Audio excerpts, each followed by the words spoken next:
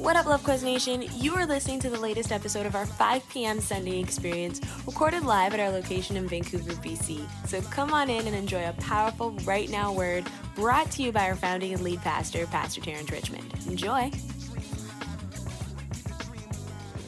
Amen. Is it cool if I just jump into the word? Can I get a little bit more mic, please? Thank you, sir. Can I just jump into the word? It's been a really good day, right? Amen. You can turn me down a tiny bit now because I'm going to start yelling in a minute. All right. Just for a teaching moment, there was you guys as worship leader, you guys gotta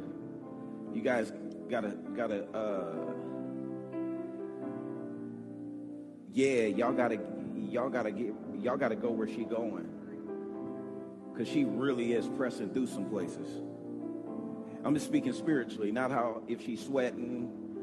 But God is really up on her in a way that you guys not used to. You guys used to seeing Danny. But there's a prophetess anointing. There is an apostolic grace. And where she can take us, yes, all it needs is God, but it needs your participation. So there's a moment here where she was exhorting. And the only thing that was holding us back was us. And I started to run up here and interject. And I'm like, no, I'll let her carry that one. But in a house like this, there is breakout anytime. And it's going to take eyes to see, to follow the leaders that are called to orchestrate it. Right? And so it means tapping into what God's doing through the person because we're going somewhere. Right before I got in here, the Lord said he's moving some mountains for you to accelerate what he has for you. It's going to be yours to steward. I'll repeat it again. Maybe a couple people don't mind mountains in front of them. The Lord said he is going to move some mountains for you to accelerate you to what he has for you. But it's going to be you to steward it. So your battle in this next season is not to get something. It's to steward what you're about to get. Amen. Father, we thank you in the name of Jesus for the word tonight. Thank you for your love. And thank you for insight.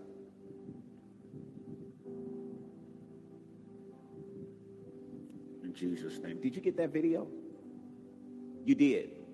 Amen. Just before I pray or finish praying, turn your attention towards the video screen, please.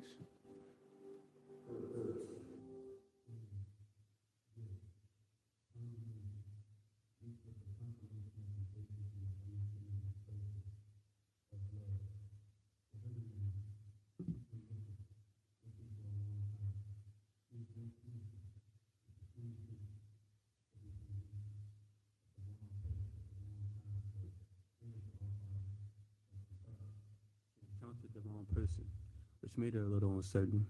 It did some damage. It caused some pain, but it wouldn't vanish. The pain, she decided to keep it, make it a secret. Yet that was in vain, because she didn't want the pain. She didn't want the hurt, but she was never really loved right, and it made her feel like dirt. See, she always wanted affection, but never fully received it. She would feel beautiful sometimes, but never really believed it. She longed for a love relationship, but thinks she'll never achieve it. She always wanted love, but now she feels like she doesn't even need it. Yet she knows that she does, so she goes out looking for nourishment, but never receiving encouragement. Just wanting some genuine attention, but never getting mentioned. She's frustrated because now it's becoming a problem. But for every problem, there's a solution. So she figured that the only way to solve this was to become flawless and live lawless, with hopes of having a man say, baby, because you fine, we could get all this. Bingo, she thought. It was time to stop thinking single. She was tired of being lonely and alone, going her own way. And if she had a man, it'll make all her problems go away, right? Now she's on Insta, Snapchat, Twitter with a mix of sexual pics, showing off poses at different angles, and at each angle there's a carrot that's being dangled, getting hundreds of likes, hundreds of views. Boys flooding her DMs. Now this is new news. Now she was bad. Now she was popping, but her old innocent self was laying in the coffin. Now she was fine, what some will call it irresistible, but her morals told her that what she was doing wasn't permissible. She tried to hide the pain on the inside, behind the photos, behind the likes, and all the things that made her feel right, but wrong later in the night because she knew she had more to give past physical sight. Yet she couldn't wait till the morning to slip on that dress and see the responses. It's all a dream come true, but she doesn't realize that she's still unconscious. But really, she's beautiful, but she didn't think that there was physical beauty behind the makeup. The beauty is asleep, but now it's time for Sleeping Beauty to wake up. She's found a man now, the one that she thought she was looking for. Her man had money, cars, even houses to supply her. But when she saw other women's blouses in his houses, she knew he was a liar. She loved the feeling of not needing money and not being bummy, but she still felt empty on the inside. And yet, he broke her heart and left her. She thought she was a good woman, a potential wife, not knowing that he was summoning another woman, causing her mental strife. He left her. Now she's in need of a real king with a scepter, a man with dignity. So now she goes from man to man, taking advantage of them, then banishing them from her mind. And she has found nothing but more hurt. Looking for strength to kill her angst, stability for new ability, and rest from all her mess. Looking for truth, looking for trust, looking for something other than just lust. And she soon realized that the man she was looking for was Jesus. He loved her this whole time and was head over heels for her love. He was willing to go through anything and anyone just to have her. And to him, it didn't matter. Whether she was light, dark, thick or thin, big or small, to Jesus, it didn't matter at all. Whether she was considered fine or ugly, he just wanted her to know that she was lovely. And despite everything she had been through, he proposed to her and married her. He showed her true love. He showed her that she was fearfully and wonderfully made, and that she didn't need any aid because she was beautiful, not by what others say, but because of the price that he paid. He took away the hurt. He took away the shame. He erased her past and removed all her pain.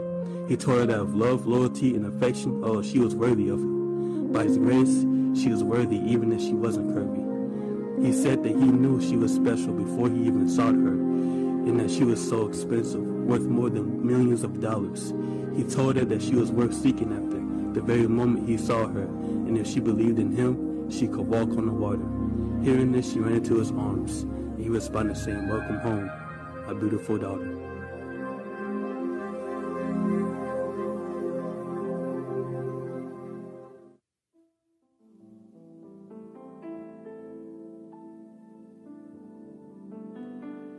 Amen. That was a story of the good news.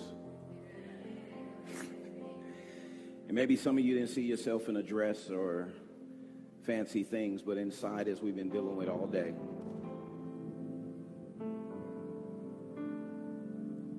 one of the greatest crises in humanity right now is an identity crisis, and especially in the church. Especially in the church. Probably have to turn that. Sound like I'm doing a weather report.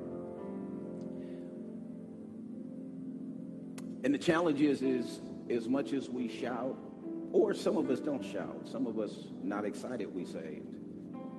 But as saved as we are, can the world tell? What good is a hero? What good is a savior that I can't brag about? What good is a salvation that I can't see? What good is a witness if can't nobody benefit from it? And so for me, that speaks to the bride of Christ. The world is looking for an authentic church. We will see more people saved if they would see more real Christians. Because the harvest is ripe. Either Jesus is lying or something's missing. I think one of the greatest things that is missing outside of spirit-filled believers, which speaks directly to identity, is authentic believers. We're just as prideful. we're just as anxious, we're just as depressed. When there's a Savior that died for us, pursued us, chased us, literally shed his blood for us. And so as we talk this morning at 9 and this afternoon at 12, you should go listen to it. It's not one of those woo-hoo messages. It's one of those ooh messages. Because we can easily inspire you. Easily. Man, there's so many scriptures right now. I could just start preaching and have you, most of you, excited.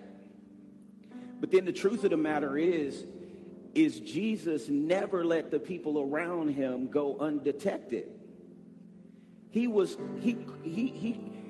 so holy that even without him saying a word, you felt conviction. But he also wasn't afraid to hold people accountable. He stood in the gap between the adulteress and the Pharisees, but he also held her accountable. He loved the woman at the well and preached the gospel to her, but he also held her accountable. He said, no. See, that's where you messed up. You're starting to try to paint this picture, but you had 5 husbands. No, don't try to pull that over on me. We see Adam and Eve. God came after them. He could have let them stay in shame, but God came after them and said, where are you, and who told you you were naked? And somehow we believe the lie that our sin keeps us from God. Our sin, don't put it like this, our sin does not keep God from us. Our sin keeps us from God. You hide. We wear masks. We wear makeup. We wear leaves around us to cover our nakedness instead of staying constantly exposed before the Lord, that we may always daily be renewed and transformed.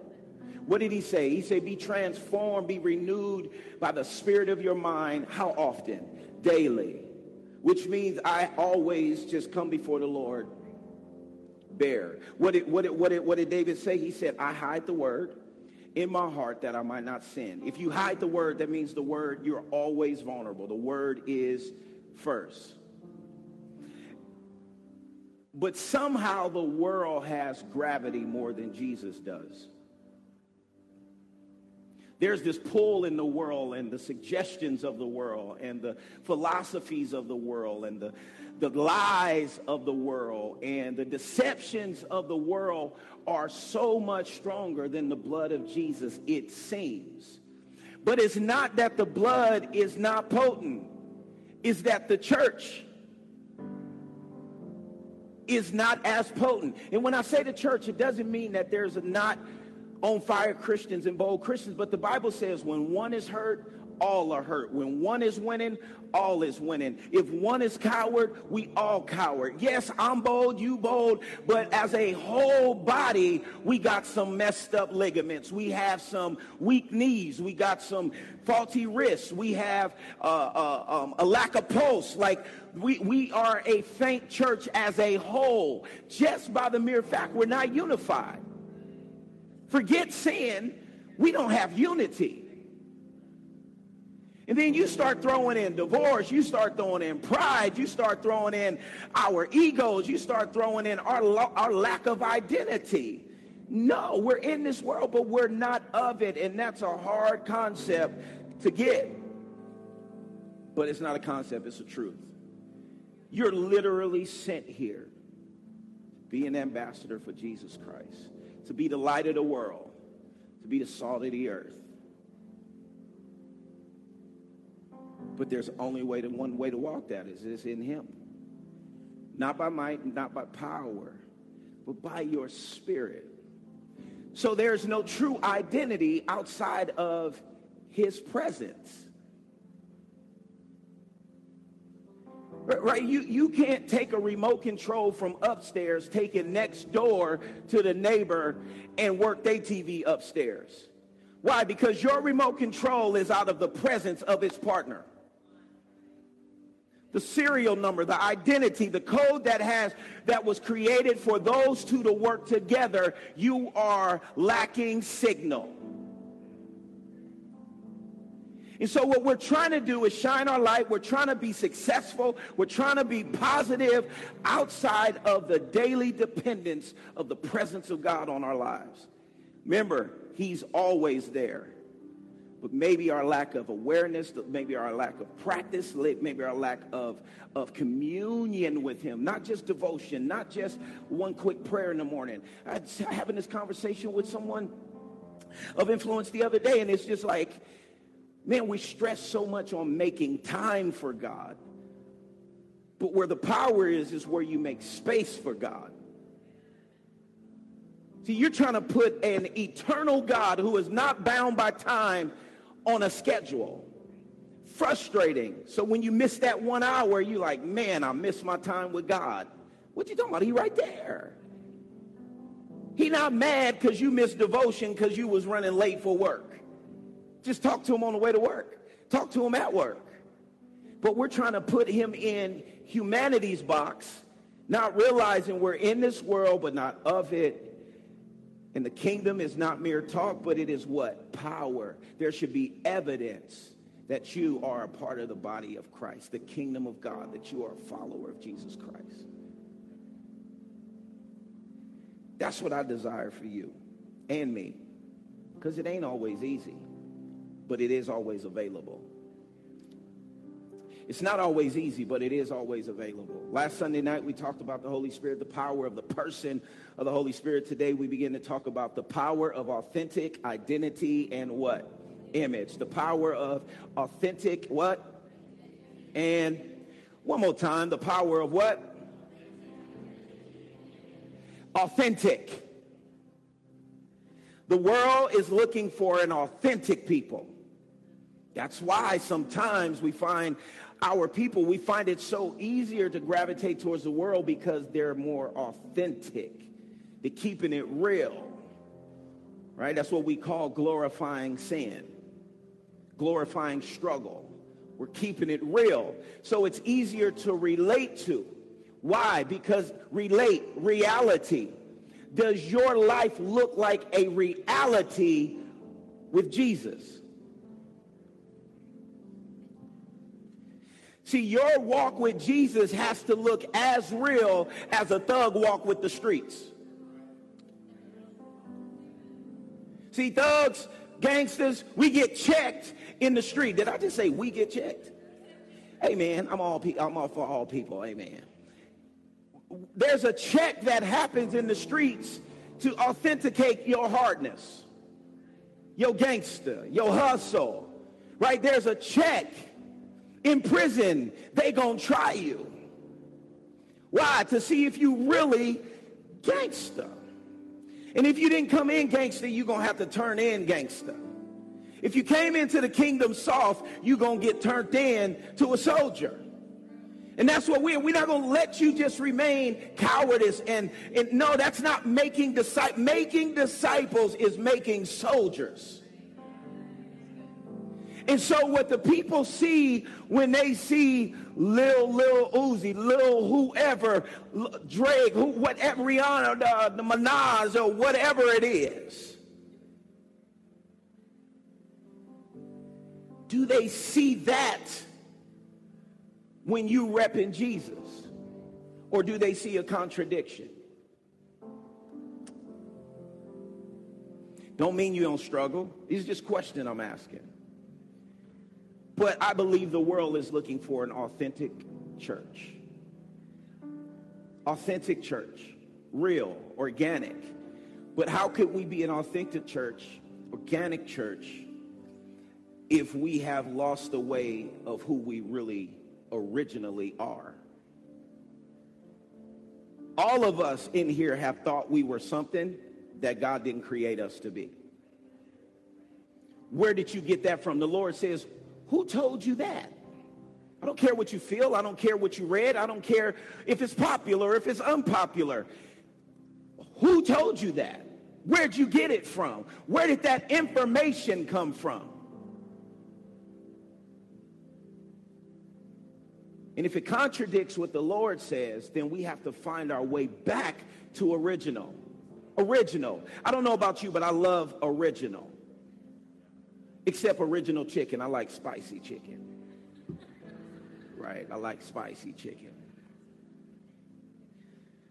But he says, I am everything you need. God says to you, I am everything you need. What else you need? What else you need? I am everything you need. I am everything you need. Say, he is everything I need. Tell your neighbor, he is everything you need. Look at your neighbor, say, can I help you find something? While you are trying to figure out who you are, God is focused on where you are.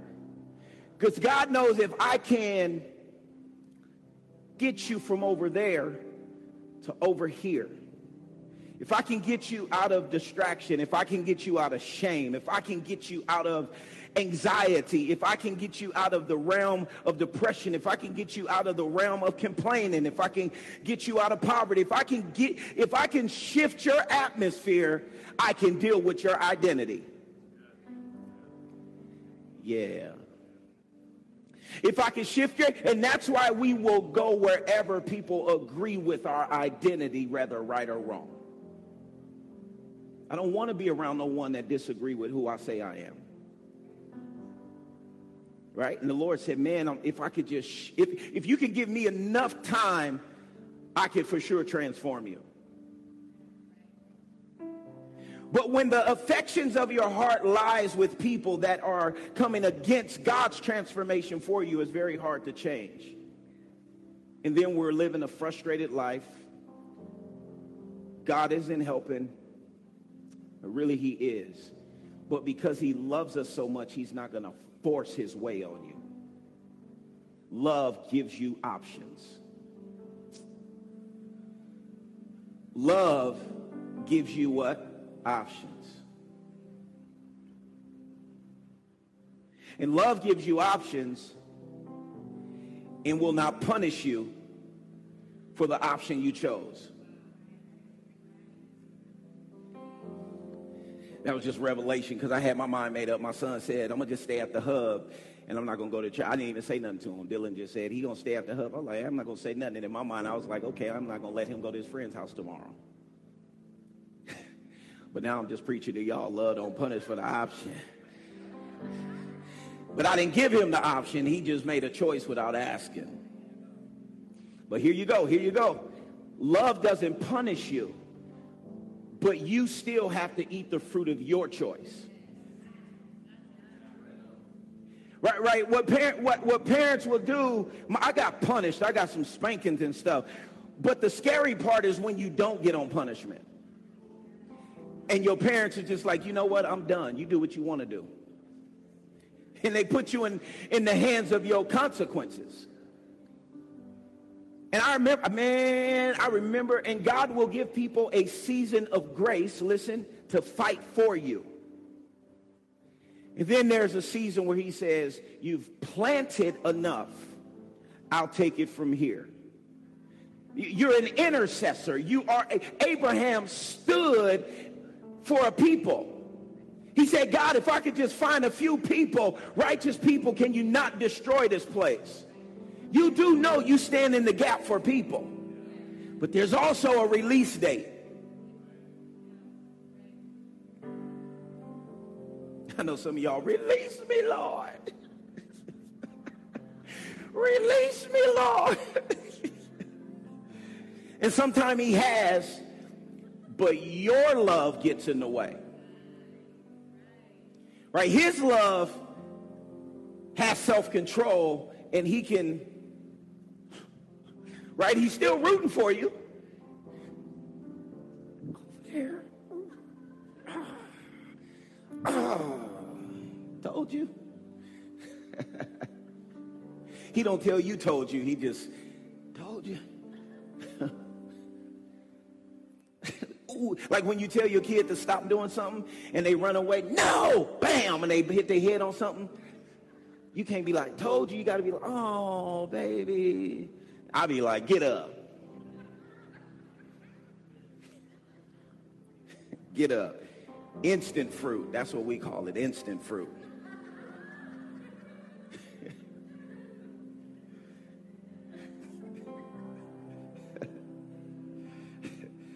true identity is found in the presence of God.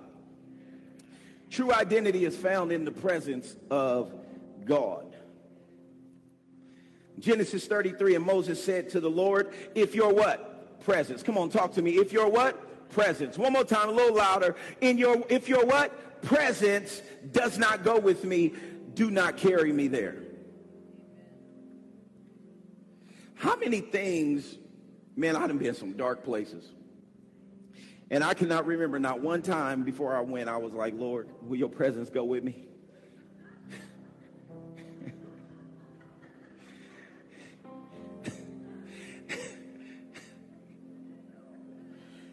And a mind of condemnation would assume he wouldn't. So I would never ask God to take me, just go with me to the crack house, Lord. Just while I shoot up, Lord, just keep me. But you notice you didn't overdose. You notice when you tried to kill yourself, it didn't happen. You notice when you tried to push loved ones away, they still stood there. Because he was there, even in the midst of your destructive behavior, he was right there. That's the love of God. You cannot push him away. Look, he is going to wear your butt out. Keep on pushing him away. He's going to find somebody else to come and witness to you. He's going to find another way. If you got to be in the hospital, he's going to have a nurse praying over you. The love of God is relentless. You cannot outrun God. Even if it takes you 40 years, he will catch up. He will wear your butt out.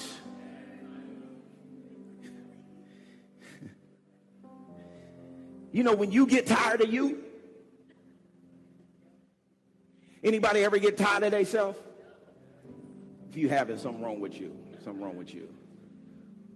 I didn't got tired of myself. Whether you showed people you was tired of yourself or not because you're too prideful to admit you was wrong. But if you're working on yourself, you should have experienced getting tired of yourself for doing stupid stuff. When my spirit is willing, but my flesh is weak. When I want to do good, evil is always present. Oh, why did I say that? Why did I do that? That's where you're in danger when you stop hearing the voice of correction. When you get comfortable being an addict, that's danger. But when the Lord, the day you hear my voice, scripture says, harden not your heart. David says, cast me not away from your what? Come on, talk to me. Cast me not away from your what? Presence. One more time, a little louder. Cast me not away from your what? Presence. And take not your Holy Spirit from me. He understood. These men understood the importance of the presence of God. If you're strong without his presence, just imagine what you could do with his presence. Aware of his presence, aware that you ain't all of that, and it's God that is your saving grace. He is the rock of your salvation. Imagine what you would do if you walk with God and acknowledge God in all your ways. Imagine if you took God in your trials and tribulations with you. Sin and shame keeps you out of God's presence. Sin and shame keeps you out of God's presence. When you get annoyed when people ask you to go to church, a good one. When you get annoyed when people ask you to pray with them. When you get annoyed when people say, have you read your devotional today? When you get annoyed when people give you godly wisdom, like scripture, it ain't really their wisdom, it's just they're echoing the scripture. You know, oh my God, you always reading the word to me.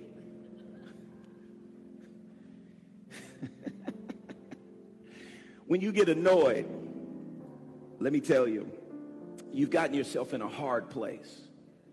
You've hardened your heart. And the Lord says, man, I want to soften your heart. I want to give you a new heart. The longer you stay away from God, the harder it is to find your true self.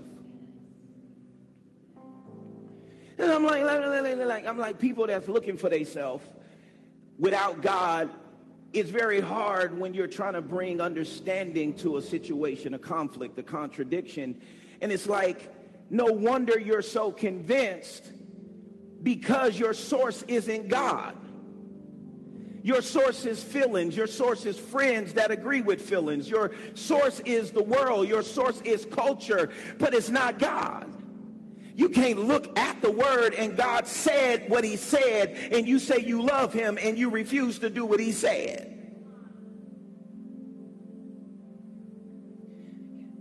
You cannot hide the real you from God. The real you. That's what the word does. The word goes to the real you. The word don't deal with surface stuff. The word goes down to the core. The stuff you think you just be hiding from people. The Lord bypassed all of that. He's like, I'm not tripping off your attitude. That's fake. I know why you mad. I want to get to why you mad. I want to get to why you got anger issues. I want to get to why you promiscuous. I want to get to why you confused. I want to get to the root of the issue. Right? And then when you go to a root church, what's a root church? Huh? Look, right? The root church is when we're going to dig. We're going to dig all the way down. We're going to, no, we're going to go all the way down and get into the muck. The Lord is looking for you. Why? Because the world has need of him. And he needs you to come out wherever you are.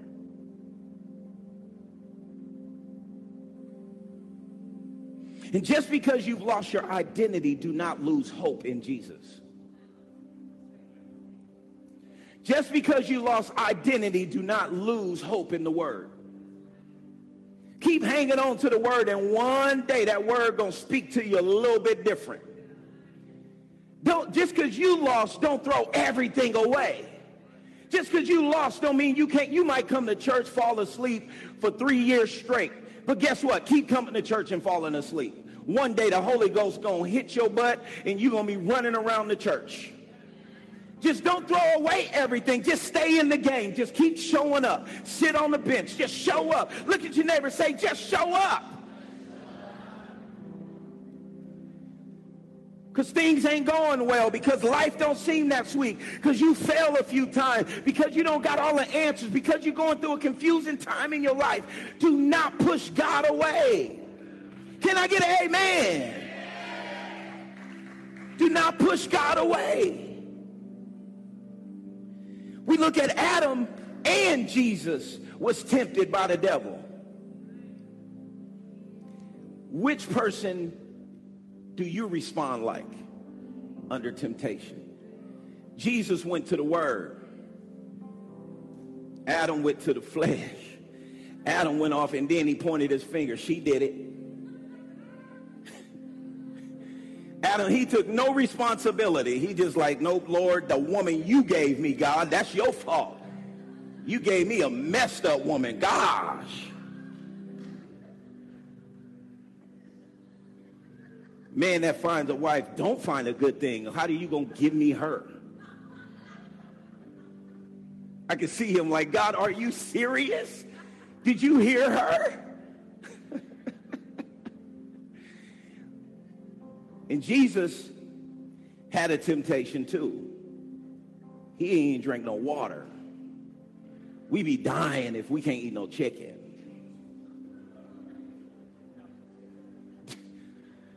We just do liquid day. Smoothies, soup. Jesus ain't had nothing. In the desert, then the devil gonna come on the last day. The last day when you all weak.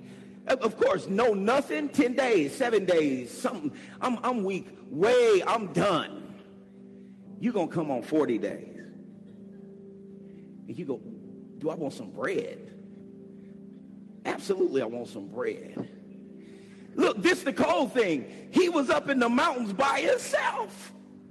Who was going to know he ate some bread? Some of us, we just don't break the fast because we around some people. We know when we by ourselves, we get... Come on. Look, Elder Brendan, he like...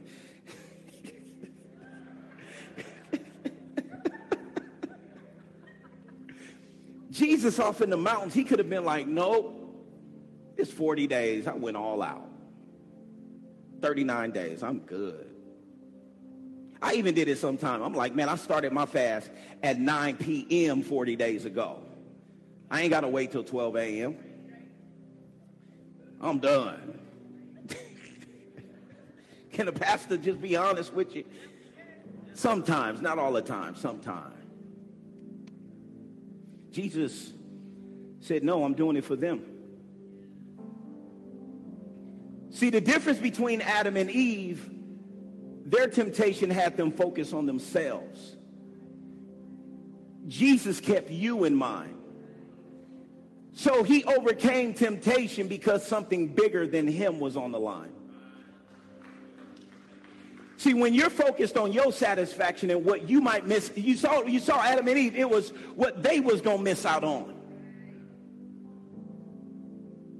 And Jesus says, no, what I am sacrificing for, I need results in my ministry.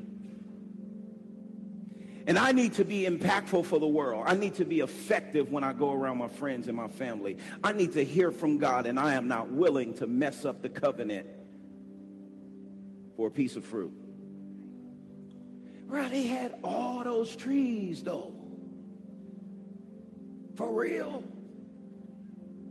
You ever go in the parking lot, you ever ride with somebody, and it's like tons of parks. And they want to parallel park or back up in the little tight spot.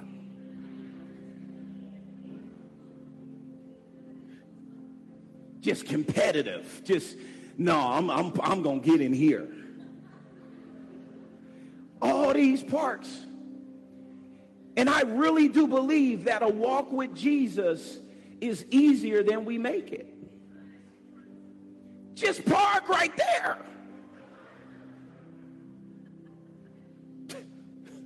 We like, no, God, I want to try this road right here. I want to be with this one. I want to move over here, God. No. And you ever tell that person, bruh, it's parks right over there. I'm good. Hey, could you get out first? Because you probably can't get out. What are you doing?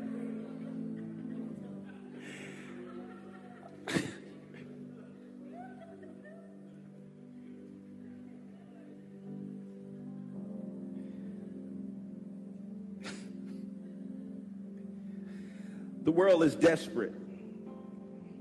The world is in desperate need of an authentic church. Authentic people, happy people, joyful people. And joyful about life, not Netflix. Not we get to go to the beach. Just think of the stuff you get excited about versus how excited some may get over their Savior. Oh, no. I'm going to rep Jesus to the... Like, I just want to shout right now, but I'm not going to do it. We're going to shout in a minute. We're going to shout in a minute. We're going to shout in a minute.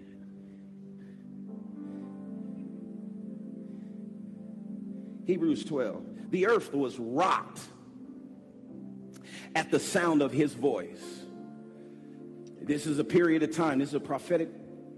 This is a period of time we're in right now as well.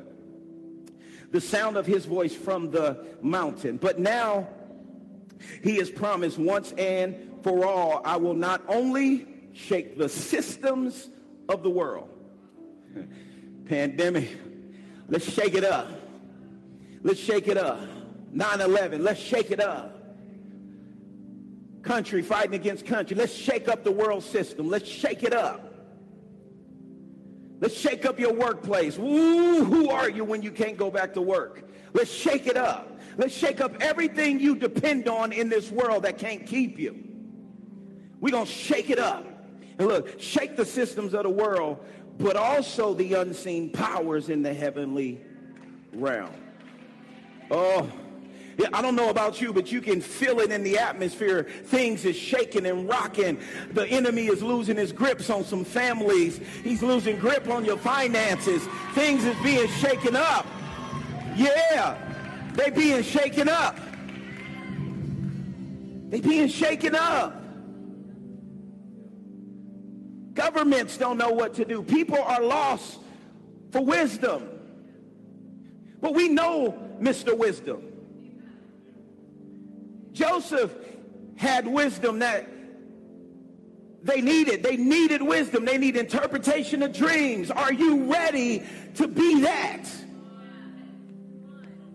Now, this phrase, once and for all, clearly indicates the final removal of what? Things. Things. Souls aren't things. But the stuff we work hard for is what? Things. He's shaking things. He's shaking the things we latch on to for security. He's shaking your outer garments that you cover up in your makeup. He's shaking your philosophies and your beliefs. He's shaking up scientists. He's shaking up medicine. He's shaking it up.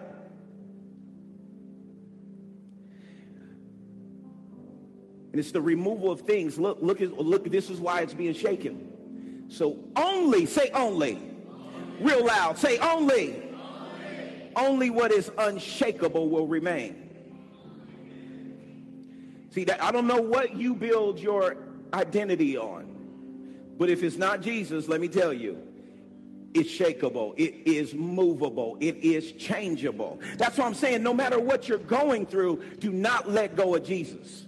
I don't care what you're struggling with. Just hold on to Jesus. That's all I'm begging you today. Just hold on to Jesus. I don't care if you decide to sin tonight for the next 100 days and do something stupid next 100 days. Slap your mama, go beat somebody up, go steal something, go shoot somebody. Whatever you think you're going to do, just hold on to Jesus. You might go to prison, just take Jesus with you. Find the chaplain, just keep Jesus. I'm trying to tell you, no matter that's where we mess up. We think our sin, Jesus don't want to fool with us because we mess up. And what you got to understand is there's nothing that you're doing so bad that the blood cannot clean it. And I'm telling you, when you fall in love with Jesus, you'll begin to see things different in life. But we never give ourselves a chance to fall in love. Falling in love. Nope, I'm not going to do it. I'm not going to do it. I'm not going to do it. Since we are receiving, here we go, Pastor Dylan, our rights to an unshakable kingdom. An unshakable kingdom. I got a right to an unshakable kingdom. I have a right to not be moved. By law, JC, by law, I have a right to not be moved when the enemy comes and try to mess with me. I actually have a legal right to stand. But when I am putting my hope in sinking sand, I have a right to sink. It's law. It's a law. Like I literally have a right. Like I have a legal right to fly in an airplane.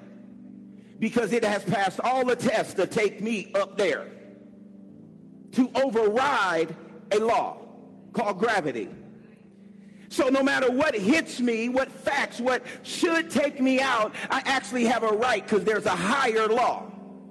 So sickness may hit your body, but there's a truth that says by his stripes you are what? Healed. You have a right to believe the truth over the fact. And that's no matter what culture says you are, what God says you are has the power to trump what the culture says you are if you give truth enough time to settle in your heart. But don't come telling me that you this, you that, you ain't this and you ain't that, when you have not given God a real chance to walk you through your identity, walk you through who you really are.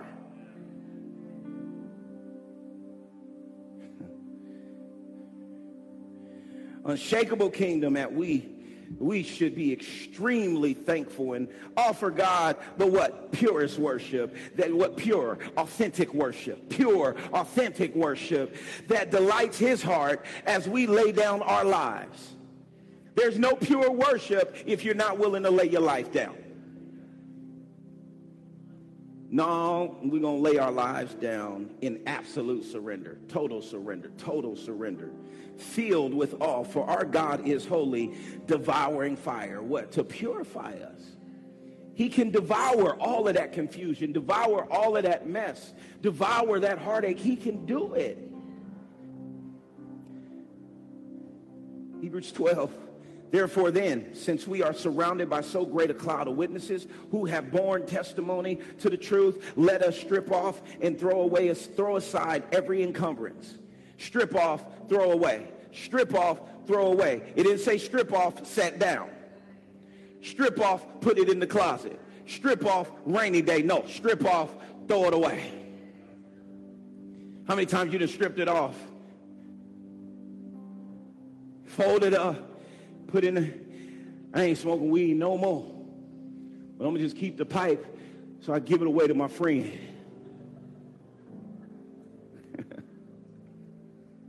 Then that pipe start calling on you. The bong. No. The Lord said, strip it off and throw it away. Throw it aside. Get rid of it. Cast it away. What does every mean? Every encumbrance. What is encumbrance? Unnecessary weight.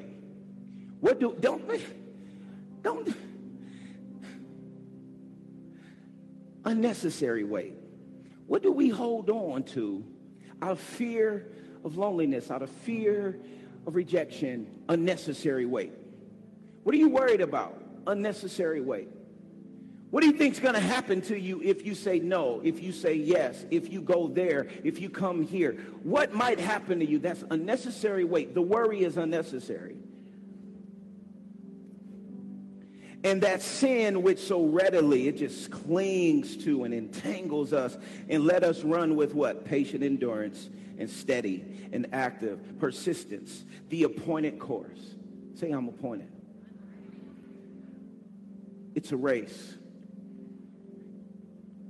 that is set before us. You do know there was a race set before you. When you came out of your mama's womb, you stepped into a race set before you. And your parents was to train you for the race. And if you was raised by parents that wasn't running the race, you might have had you might not have had a head start. You might have been a little behind, but the Lord can accelerate you. Some of y'all at Love Quest, because the Lord is getting you through accelerated classes. You're like, oh my God, why are we doing so much? Because you drop behind a little bit. This summer school, this accelerated class. That's what you get at Love. You know, it's some schools that don't offer summer school. They don't offer night class. Some of y'all here because you behind in your grades. Some of us behind because we wasn't put in school. Some of us behind because we flunked a few classes, because we didn't study for the test. Some of us are intimidated at tests, so we just didn't show up on test day. And then some of us don't like talking to the teacher to build a rapport with our teachers. Man, that's one of the tricks to the trade. Talk to your teacher. I don't care how mean they are. You be nice. Befriend them. That's one grade right there. That's one grade right there. You a D student, be your teacher friend. How you gonna have a D? How you gonna be a D or F student and have an attitude with your teacher? At least if you're a D student, be nice to your teacher. It gets you a C. Hey man, this is a prophetic word right now for somebody.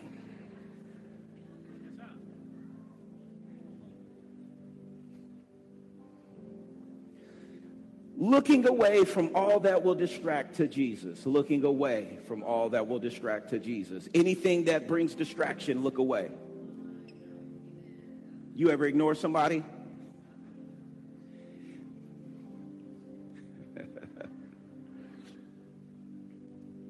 Why is it easier to avoid loved ones than it is distractions? Why is it easier to avoid accountability than it is distractions. We will run to distractions from accountability. The word says, look away from distractions. To who? Jesus. Who is the leader and the source of our faith, giving the first incentive for our belief, and is also its what? Finisher, bringing it to maturity and perfection. He is playing a role in wheeling you to victory. That's why I say just show up. He's going to do his part.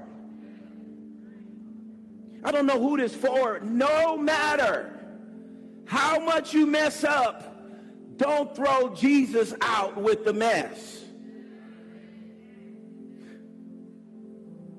It's not what you do or don't do that qualify you for his presence. It's the blood of Jesus that qualifies you to be in the presence of God. So if you abandon your relationship with Jesus, he don't love you no less or no more than when you all in with Jesus. He, Jesus, for the joy of obtaining the prize, what did he do? That was set before him. He endured the what? The cross. He endured the cross for you, despising and ignoring the shame. You got to be willing to be a fool for the faith. Authentic believers don't mind looking foolish for Jesus.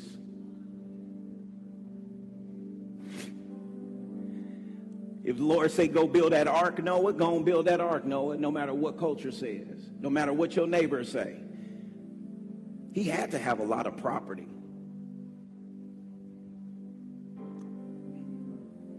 That's a big ship.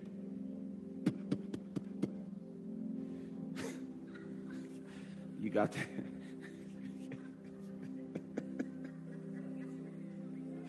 Just make sure that we're working on the mic. Ship. Amen. Despising, ignoring the shame, and is now seated at the right hand. You see, he was exalted because he ignored shame. He was exalted because he stayed in the race. He was exalted because he kept his eyes on the prize. Who is the prize? You.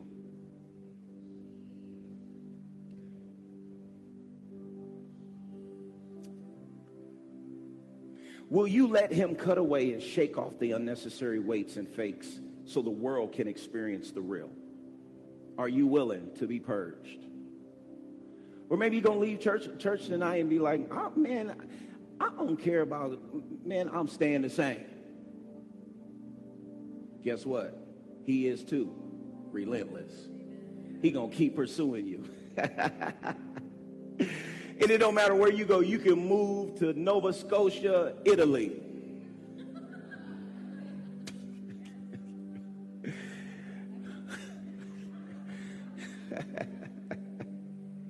Wherever that is, guess what? He gonna be there.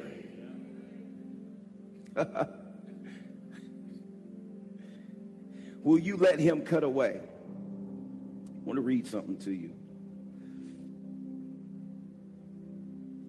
Come on, Evernote.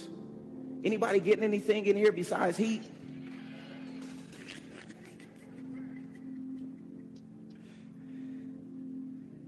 Getting that fire. Over the course of our lives, each person's identity is formed and shaped through individual experiences, relationships, culture, media, and the world around us. We are constantly defining who we are in any way we can. Mistreated, disrespected, abused, locked up, violated, rejected, abandoned, attacked, and disregarded are all actions that unfortunately describe the realities countless individuals have experienced by the mistreatment of others. Over time, someone who has experienced the hurt and pain from a life-altering offense could believe that the incident is now a part of their identity. That incident does not make your identity. It was just an experience. Stop making experiences identify you. Although negative things happen to people, it is not an accurate representation of who they'll become in life. Enduring constant abuse can potentially cause someone to view themselves in an unfavorable light based on what happened to them.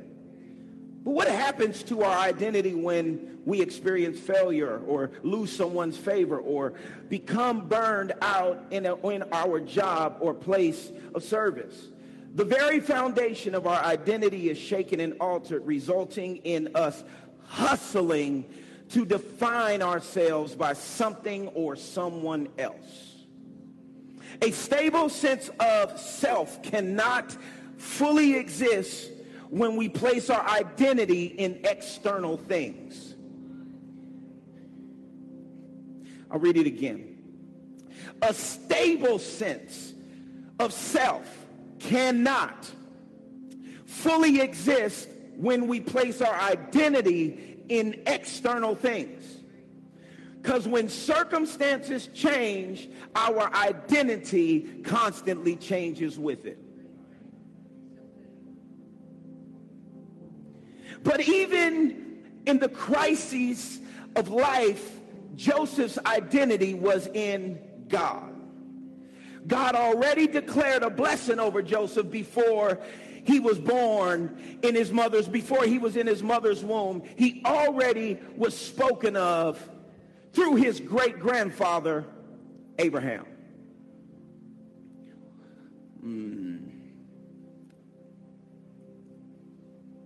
Okay.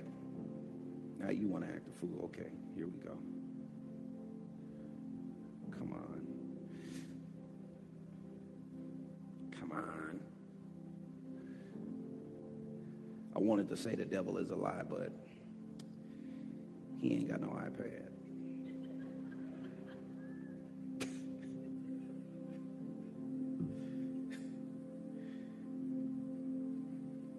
Here we go. Here we go. God declared the identity of Abraham's descendants, stating, I will make you exceedingly fruitful, and I will make nations of you, and kings will come from you. Genesis 17:6. You see this? But also there, the Bible tells us that God wasn't just talking to Abraham or about Abraham. He was also talking about us. So before you was formed in your mother's womb, the same blessing he spoke to Abraham, he spoke to and about you.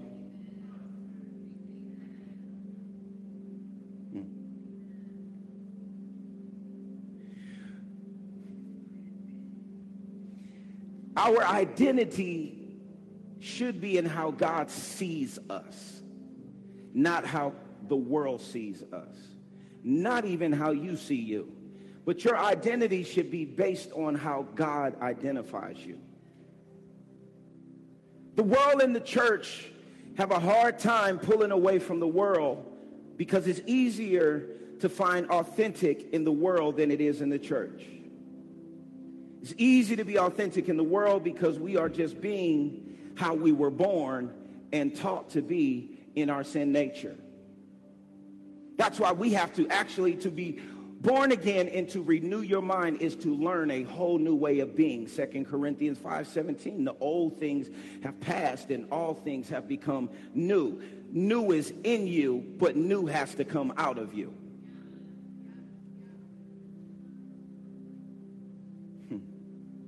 To be the church, we have to renew our minds, die to ourselves, discover who we are in someone else. Everyone has found their identity in someone else or something or somewhere. You have found an idea of who you are based on who you think someone else is and who you think someone thinks you are.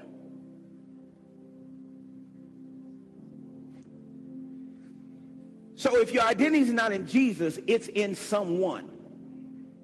You trace and pattern yourself after somebody.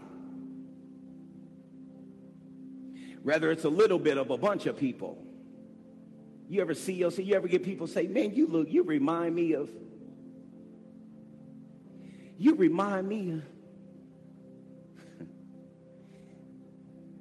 You remind me of my Jeep. I'm sorry, I don't know where that came from. Y'all are demons in here.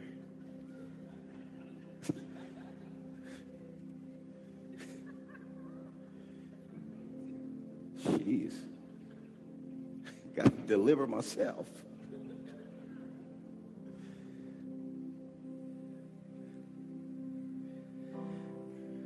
Our identity is in how God sees us. The enemy is after the inner me.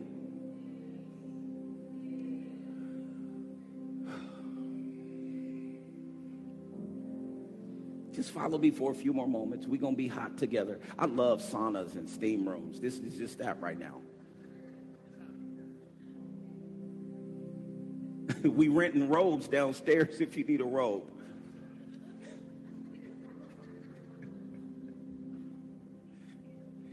The enemy is after the inner me. When I grew up in the church I grew up, you hear something on a hot day like this, it's going to be hotter in hell, so you better listen.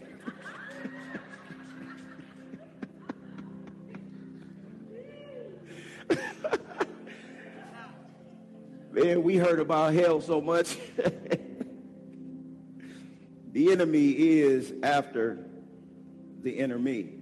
I want you to look at this diagram really quick. Boom.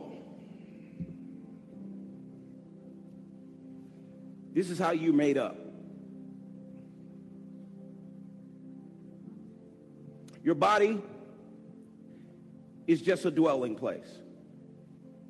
This little thing you put so much effort into, this little thing the world tries to dictate to you how it should look, that determines you're beautiful. If you're skinny, if you're big, it's a dwelling place, right? We all love those shows like where they buy homes and fix them up. That's what Jesus wanted to do. All of us was born a fixer-upper. We was all toe up and needed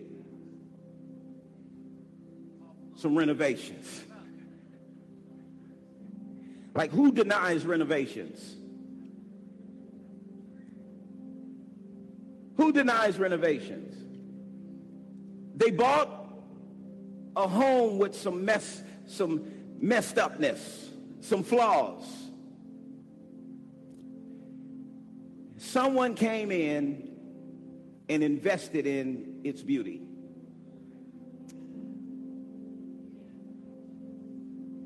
We love those shows.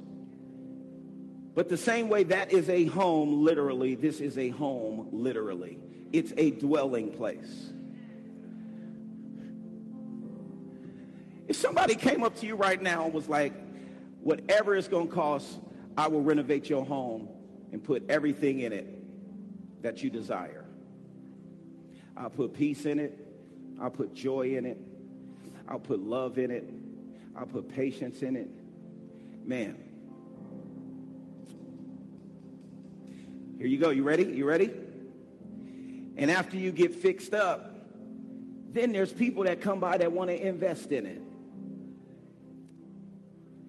See, what we're looking for is the payoff first instead of the fix-up. But that's why you never have to worry about the provision. Just worry about entering his rest and getting renovated. Because God is trying to make you out of an attractive person that attracts what God has already put in the earth to come to you. He said, give and it shall be given, pressed down, shaken together, running over. I will cause men to do what? Give unto you.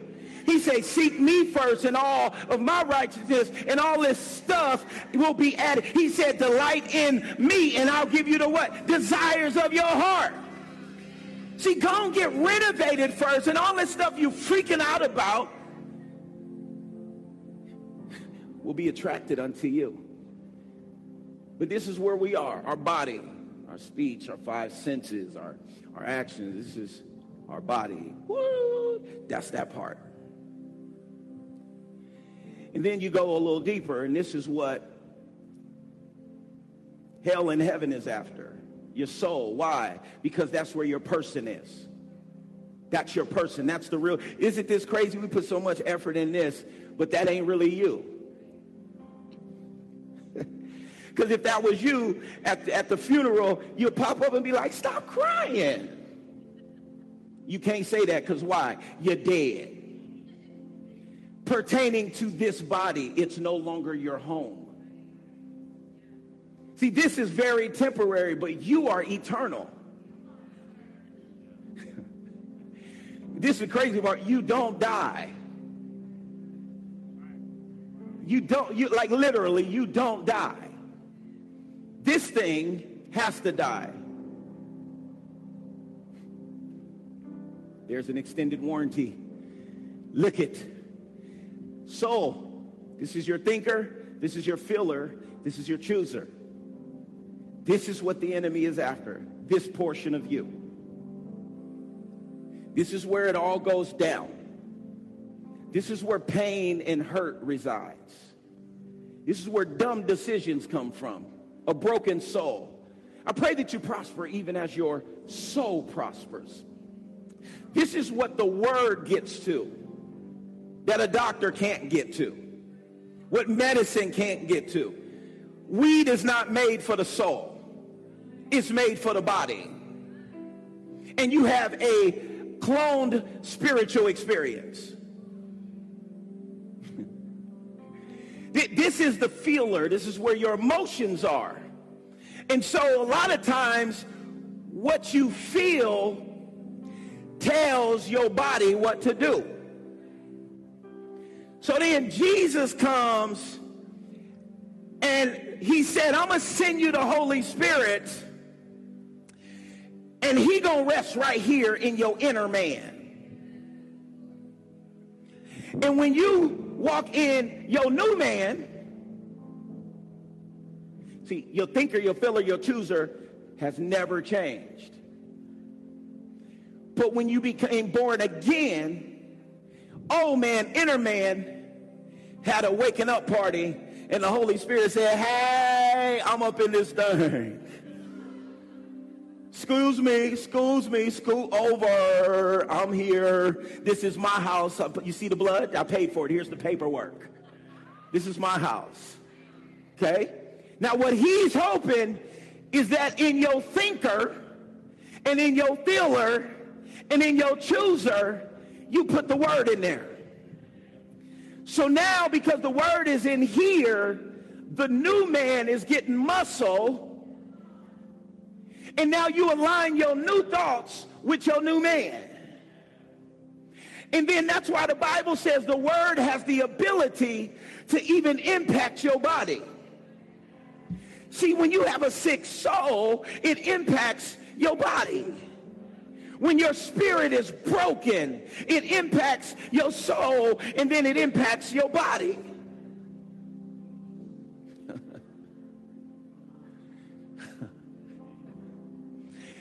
And a lot of what the world tells us we are is because they have manipulated our soul. And we will never, what we do is we bow down and accept what you've told us. You've gave us images. What are images? It creeps into our thinker, our mind, our imagination. This is where we feel. So now not only what I think, it impacts what I feel. And then if I feel something, I go to somebody and I Google it, and it tells me what I'm feeling, whether it's fact or fake. It tells me what I'm feeling, and now here's a train of thoughts that come with it. And as a man thinks, so is he. And then because of what I feel and what I think, and I'm abandoning Holy Spirit, I begin to make choices that take my entire being on this quest. And in here, I'm convinced. And all along, Holy Spirit is sitting in here.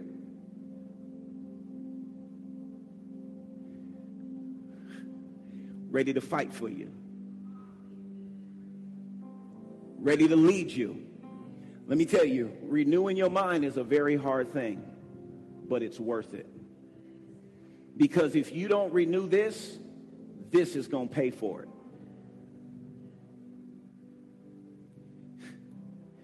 And this determines your identity right here. Whatever spirit you let lead you identifies you. That's why he says sons are led by the Spirit. Look, no orphan. There's orphan. There's adoption. All in here, but when you begin to train your thoughts to align with the Word of God, old man has no power. He got to sit down.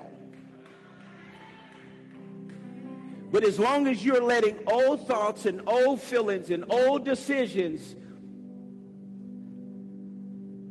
this guy, you see it in Galatians 5, there's the flesh and there's the spirit that are at war. But you have to choose who will have their way. Life or death. Choose. Blessing or curse. Choose. You have to choose what you gonna say. How you gonna use your tongue. It all impacts you. Why would you spend so much time trying to please people here when this is the only thing that goes on to live? So that's why we're in a society, we're in a world, we're in a place where if we can paint an image of what we say you are, we shut this up.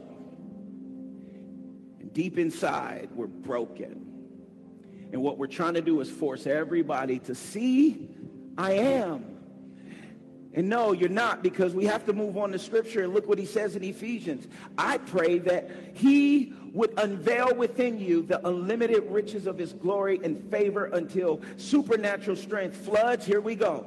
Supernatural strength floods the innermost being with his divine might and explosive power. That's why you can't have a surface relationship with God. You have to let him deep cries to deep. The word penetrates. Verse 17, then, by constantly using your faith, by constantly choosing to believe, by constantly acting on the word, the life of Christ will be released. You see this? You have your part to play. Don't tell me that God ain't moving when you're not doing your part. He says by constantly using, you got to use your faith. What is using my faith? I am standing on the word no matter what I think or feel. Hold on, go back to the picture. When I'm standing on the word, I am making choices based on the word. And as I make choices, it helps renew my mind because it takes me from faith to what? Faith. Glory to what? Glory. And it might not feel good as I'm going through the pupa stage. The pupa stage, it might not feel good, but one day my feelings will align with my new mind. See, we're so, it don't feel like God because it don't feel like God. But I have to make sure I choose God's will. This is what Jesus says. Lord, I don't want to go through this for these people. But he said, not my will. At that moment, he made a choice for you, not himself. He made a choice to believe that God will raise him up on the third day. He made a choice. He even spoke the word. This is the same man that's in agony that days before was telling people, I'm rising up in 3 days. Now he like, God, why you forsake me? Wait a minute. He was just confidently declaring that he was rising up in 3 days. Now he's like, oh, he's in his feelings. Jesus was in his feels. You see this? He had a legit reason to be in agony. His soul, physically, he was in pain. But he didn't make a choice off of what he felt. He made a choice off of what he thought. And what he thought, meaning what he knew. He stood on the word.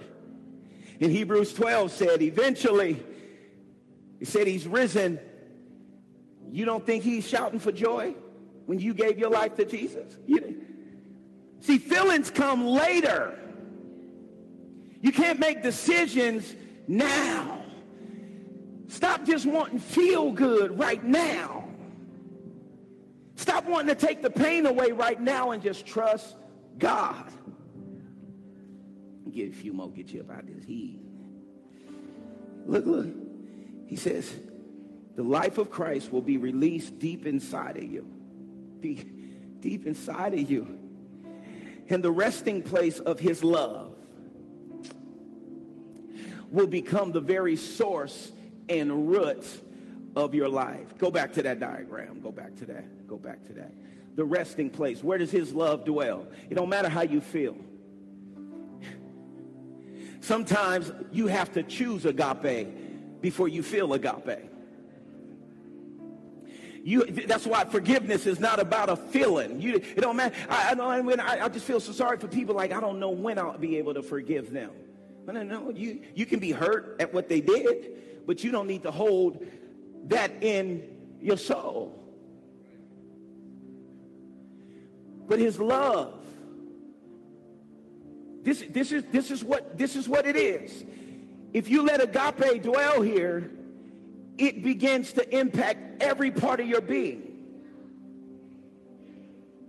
When he said, I pray that you be rooted, you can't be rooted when you got a head love. When you got to feel love. I don't know how I'm feeling today. Mama, I love you today. Daddy, I love you today. No, that's eros. That's feeling. That's just when you get me something, I feel. If you shut up, I love you. No. Agape ain't about how I feel or even what I think. Agape is what I choose. I choose to love you today. I choose to forgive you. Hallelujah. May Christ through your faith dwell, settle down, abide, make his permanent home in your what? Hearts. May you be rooted deep in love and founded and securely on love. The word, that's why he gives you the word.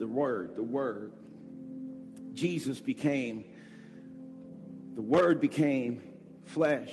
Love became flesh. This love, the word cuts. It goes down. Look where it goes down. Picture the diagram. Hebrews 4 says that the word, it goes deep. It goes to the dividing line of the breath of life. Come on, I left you, Bernadette. Keep going, Bernie, Burns. And the immortal spirit. It goes down to old man. It deals. And it says, and of joints and marrow, what? The body. The word impacts your physical body. It analyzes, it judges your very what? Thoughts, your feelings, the word. It gets all up in your space. Truth will set you free and keep you free. The truth will set you free and keep you free. Give you a couple more scriptures to have you a nice little week of victory in your identity. You feeling me? Christ's resurrection is yours too. I'll say it again. Christ's resurrection is yours too. This is why we are, I will say it again, Christ's resurrection is yours too. This is why we are to yearn for all that is above. We're talking identity. You cannot find your identity down here.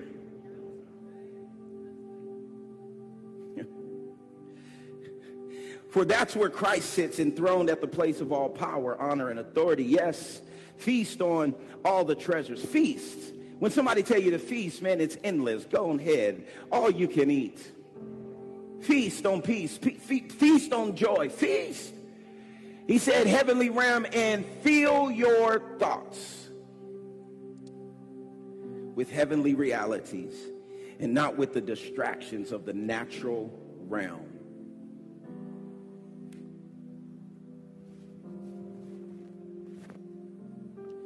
Fill your thoughts with what God says you are and just choose to believe it. Stop fighting what he says.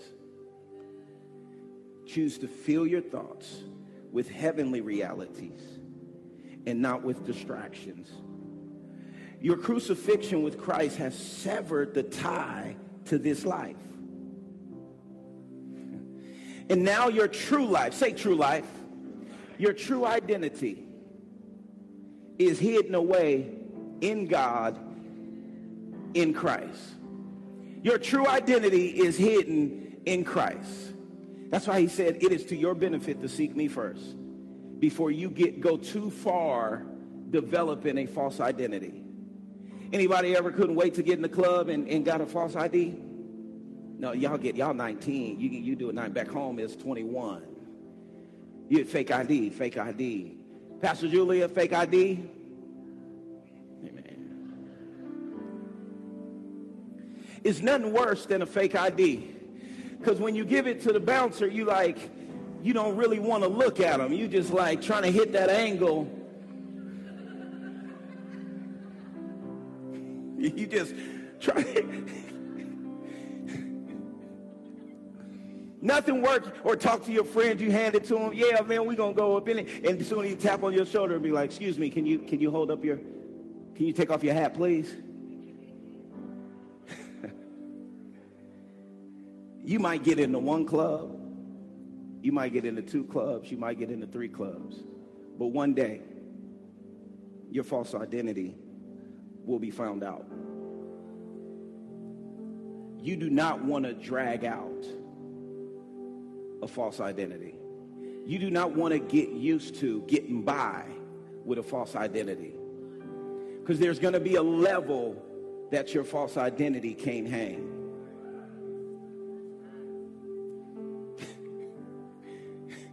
It's like you wear a wig in some places, but if you start fighting, or if a strong enough wind come by, the wig ain't for every situation.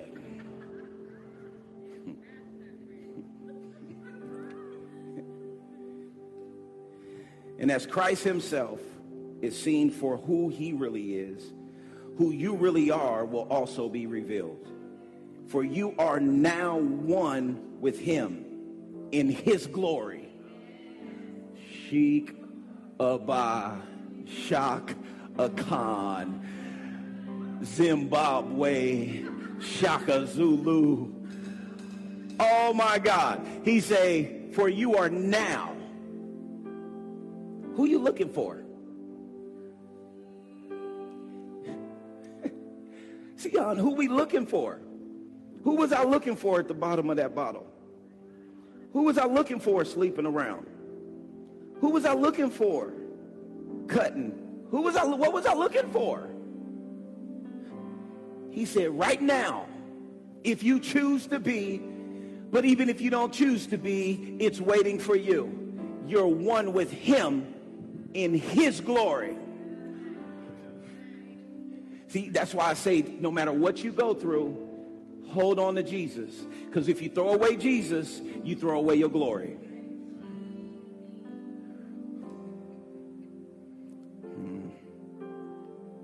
So keep your thoughts continually fixed, say fixed, on all that is authentic and real.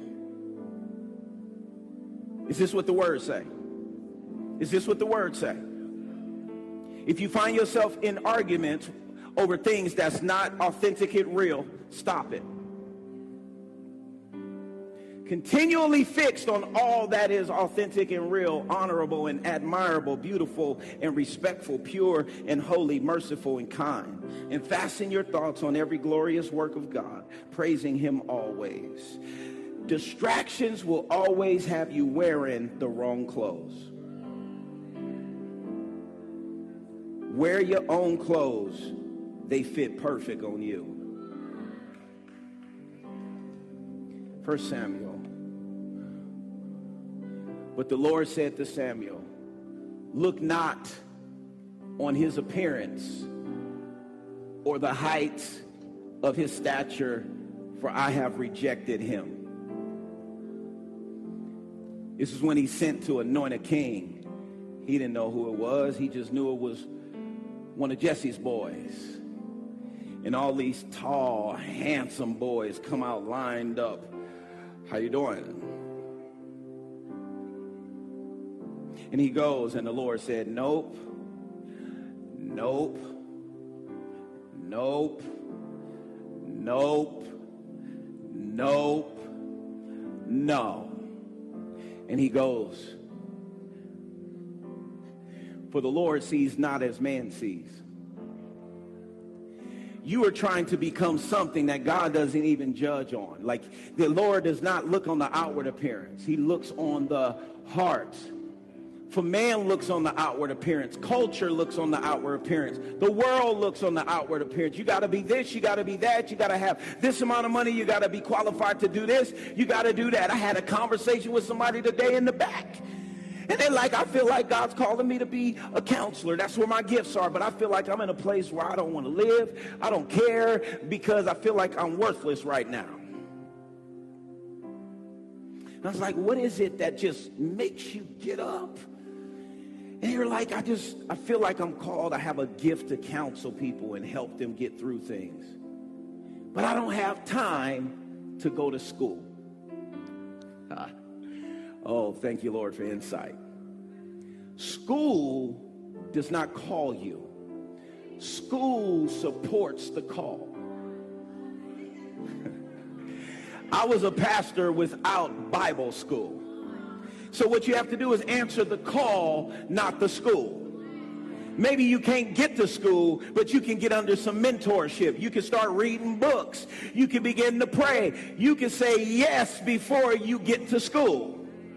And once you say yes to the call, God begins to move things around and arrange things. And now I'm somebody, I went to a little bit of school. I went to some school, but I have a desire to go back and do some more schooling. Why? I don't know. Maybe it's because the world makes you think you need higher and higher degrees. And if you get this degree, you'll get on certain platforms. I don't got time.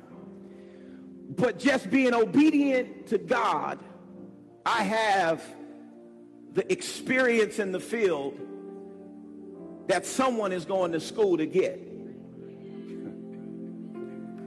And just because you go to school, it doesn't mean it's going to permit you experience. And I believe God is not looking for hirelings. He's looking for obedient sons and daughters that will say yes and not be looking for man to qualify them. Go get some school, but you don't wait for school to say yes to God. I don't find that. I find the men that turned the city upside down. Other men that went to school was astonished and said, man, they didn't go to the schools like we did, but something about them, I could tell they've been with the greatest teacher of all time, Jesus Christ. Stop putting off your call for school.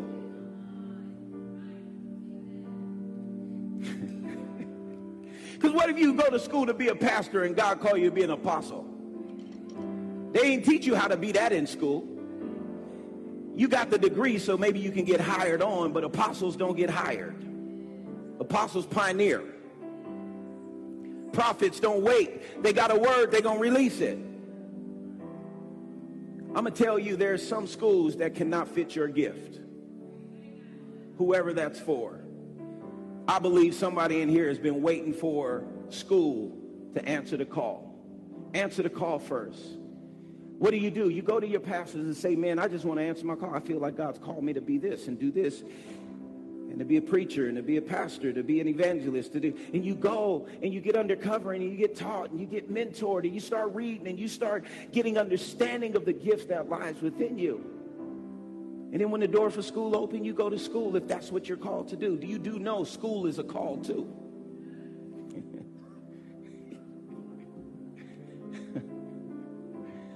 For the Lord now sees, next scripture. If God don't confirm you, you will end up with too much baggage for the battle.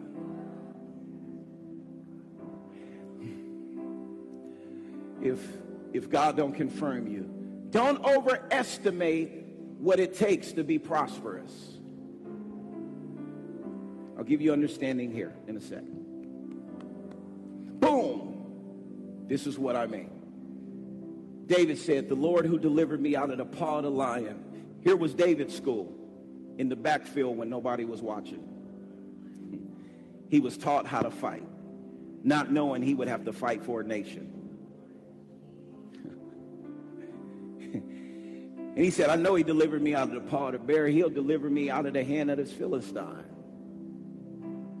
And Saul said to David, go, and the Lord be with you. Then Saul clothed David with his armor. He put a bronze helmet on his head and clothed him with a coat of mail. And David girded his sword over his armor. Then he tried to go, but he could not, for he was not used to it. And David said to Saul, I can't fight with this on. I can't fight with your expectations. I can't fight with what you think I should be. For I am not used to this. And David took them off. Then he took his staff in his hand and chose 5 stones, smooth stones, out of the brook and put them in his shepherd's lunch bag.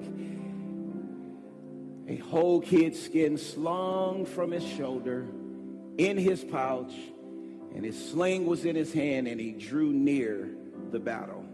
He didn't run. He drew near with what he had. He drew near with what he had.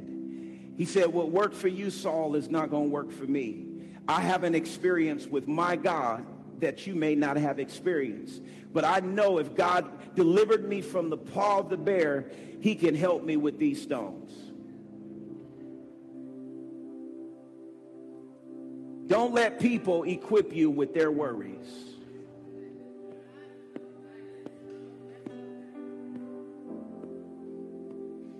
Your battle is your battle. Your war is your war. The best thing I can do is equip you the best way I can and pray for you. Because maybe you have a David battle. Maybe you are called to stand and defeat something for a generation that has been hard to defeat. And as you defeat, it will cause others to celebrate and be courageous to face what they're supposed to face. What it took them to battle, it won't take you. Saul needed all that armor. But the new order of worship, all you need is to lift up a stone. All you need to do is lift up a word. I'll raise a hallelujah. All you need to do is lift up a word. And that's why I say, like, all David needed was one stone. All I need is one word. That's all you need is one word. Right? Grandmama and them toiled and labored, and father and mother toiled and labored, but you are the generation that just need to rise up, stand up, and trust God. And he is going to move some things out of your way through your faith. Trust the weapons God gave you. It's more than enough. You don't need what the world is trying to force upon you. What worked for mom and dad may not work. I don't know. One thing that will work is the word of God. But the tactics and the methods may not be the way. But whatever God has equipped you with, you must trust God and work the weapons.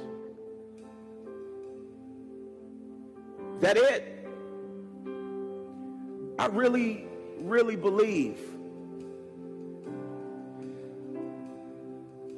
that this world needs you to be the authentic child God made you. Not who the world suggests to you. You are. But we need you to believe who God has called you to be.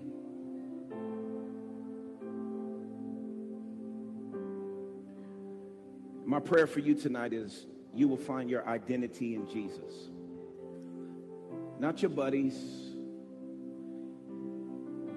You are a culture shifter.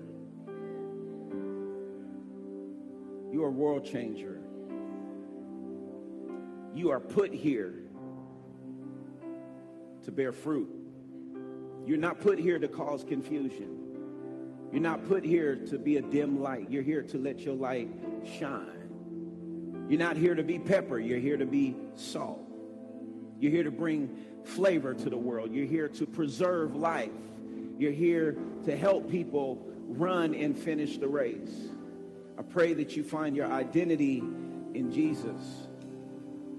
I really wanted to finish that today because I do believe this is one of our greatest struggles. As we watch TV, as we walk through malls, our identity has been attacked. And whatever your childhood has been, however we've parented out of how we were parented, our fears, our insecurities, we can't parent our kids out of making sure we won't be like my daddy or be like my mama. You be who God has called you to be. The evil spirit of comparison. We got to kill all that stuff. If we don't fit into the world's standards, we disqualify ourselves. Tonight I want to come against the spirit of sabotage. You disqualifying yourself. I want to come against a rebellious spirit. I don't care if we don't like our parents' ways. I don't care. I'm talking to my kids. I'm talking to everybody that got a parent that's alive. The Bible says to honor your mother and your father so that your days will be long. We are in a generation that does not submit to authority. So most of the people who are dying quick by guns and violence is young people. Yes, cops are cops, but guess what? Some cops are some cops, but it doesn't give us permission to rebel against authority. You can protest, but you know that's somebody's daddy, that's somebody's mother. It's still an authoritative figure. It's a healthy way to protest. Jesus still honored Judas. Judas came to kiss him, and what did Jesus do? Come on. Love your enemies, even if it's your parent. But that's a lie from the pit of hell. You only got one daddy, one mama. You better honor them. Whether you agree or disagree with who's in president, who's in government, it don't matter. Honor them. Take your mouth off of people in authority.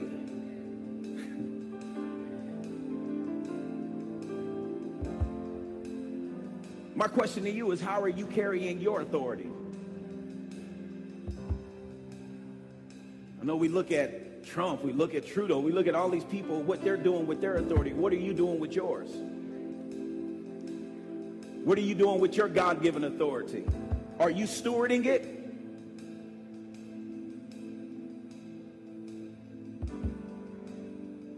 You are a child of God. You are a mighty warrior. You are a mighty man, a mighty woman of God. You are victorious. I am who he says I am. I can do what he says I can do, and I can have what he says I can have this day. After receiving the incorruptible, the indestructible, ever-living, everlasting Word of God, I will never be the same again. Never, ever, ever, ever, ever, ever will I be the same again. The Word will lift me up out of darkness, out of poverty into wealth, out of sickness into health, out of defeat into victory, out of sickness into health. Today, the living Word is moving on my behalf. God is performing his word both now and forever. The word of God should never, ever return void. His promises are yes and amen. My God shall supply all of my needs according to his riches in glory. All I need to do is speak to the mountain. It shall be move. So I speak to the mountain of depression. You can lift your voice if you want. I speak to the mountain of anxiety. I speak to the mountain of poverty. I speak to the mountain of false identity. Every false idol come down now in Jesus' name. I speak to depression. I speak to insecurity. I speak to suicide. I speak to death. And I tell you to take your hands off our sons and off of our daughters now in Jesus' name. Yes, Lord. What happens if everybody open their mouths and put the word on it? What happens if everybody forget being cute and praise the Lord and declare the Lord with some fervor, some passion?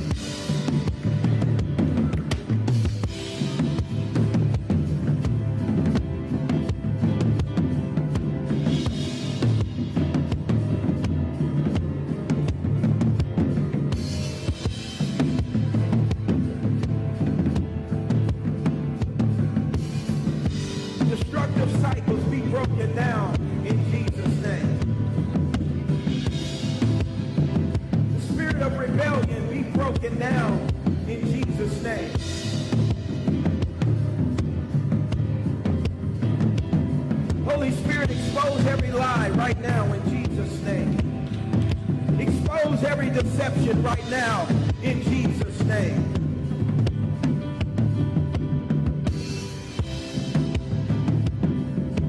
Blow from the north, south, east, and the west.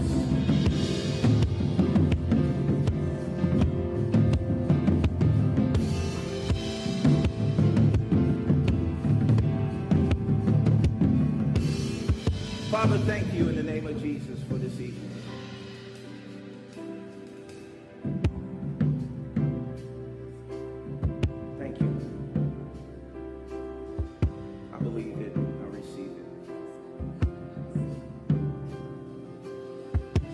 Thank you that you're raising up prayer warriors. You said the fervent, and effectual prayers of the righteous makes tremendous power available. Effectual, fervent, passionate, expressive prayer makes power available. There's a time to soak, and there's a time to be violent. There's a time to be passionate. There's a time to be, and there's a time to go in. Why? There's sons and there's daughters. Even right now, if you go walk outside right now, somebody's son is laying in the alley with a needle. It ain't no time to be cute at them times. It's fervent and effectual prayers makes tremendous power available. I'm talking about shaking, prayers that shake the atmosphere prayers. I'm talking about life or death prayer. I'm talking God move now. I'm talking about giving birth prayer. I'm talking about passion.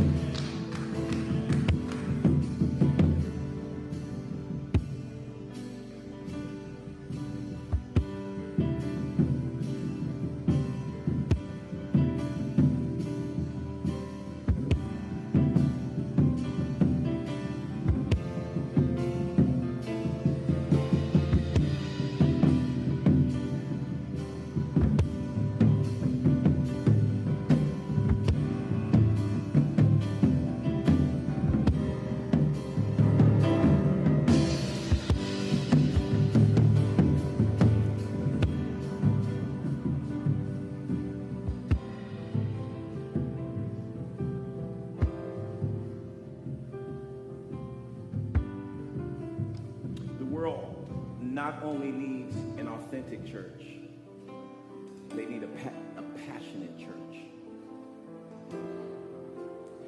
I shared an article with the team the other day, and the pastor, this leader, he's a global leader, and he was sharing that the churches that are trending now are charismatic churches full of passion. Churches that really allow the Spirit to move. Because, man, the Rihannas and the Biebers and all these people are selling out arenas because of the passion in which they do life in.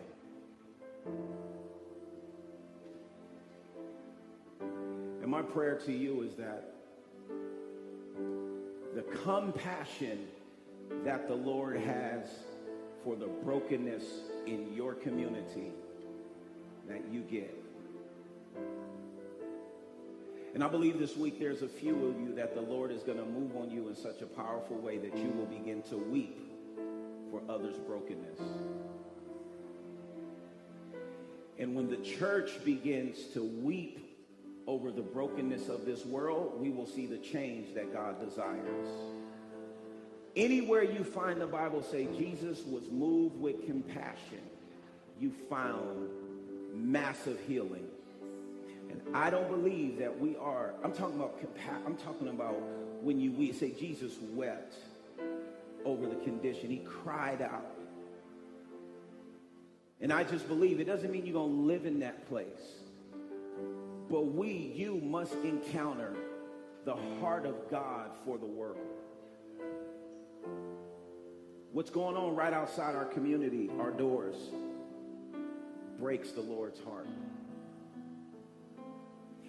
And it's no coincidence God gave us a church on this corner.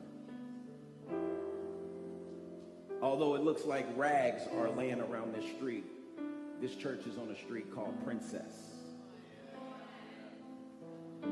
Our office is on a street called Triumph.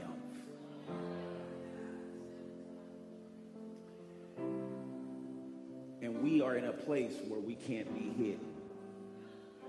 We are literally, if you go look at the landscape, we are a light on a hill.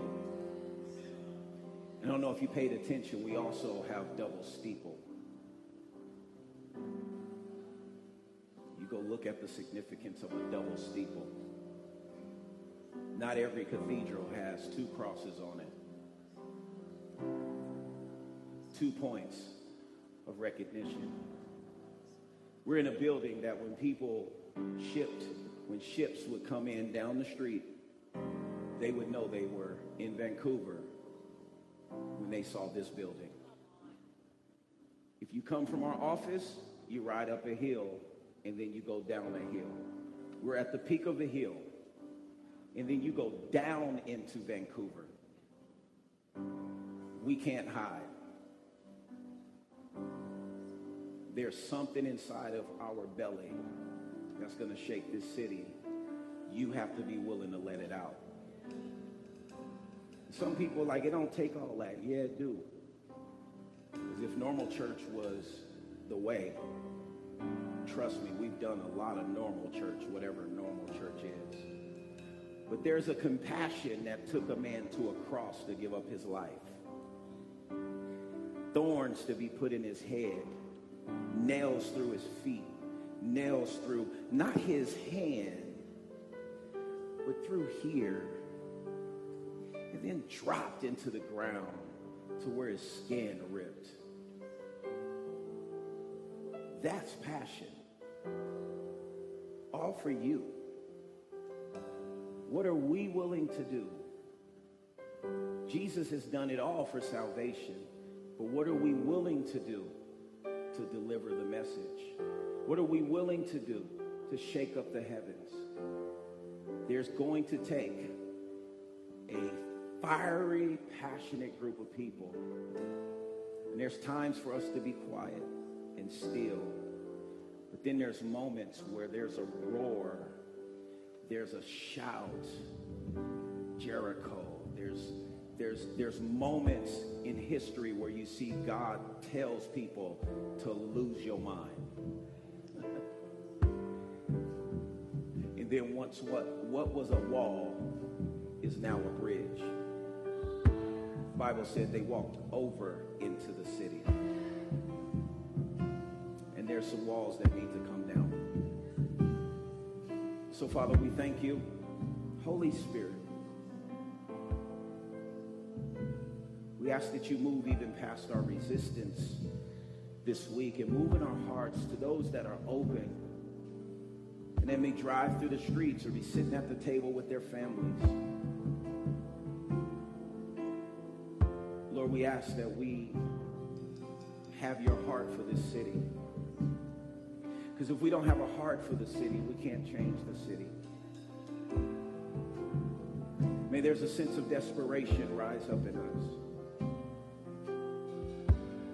Somebody's son, somebody's mother, somebody's daughter, somebody's father is out on them streets, addicted to heroin, addicted to meth. And I choose to believe it's not too late. So as a house of worship, may we play our part, Lord. And if our part is to release a sound, may we not hold one part of it back. There was a group of people who was called to shout so that those that couldn't shout could be set free. I believe we're the people with the trumpets. I believe we're the people with the anointed singers. I believe we're the band that goes in front of the army. So God, we thank you that we won't hold anything back. In Jesus' name. If you with me, if you believe, just give me one big old shout. Big old shout. Thanks for joining us. Stay connected with us by following us on social media at LoveQuest INTL Church. And join us next time as we receive another powerful Right Now word brought to us by our man of God, Pastor Terrence Richmond. Enjoy the rest of your day, and in the meantime, get your love fix, man.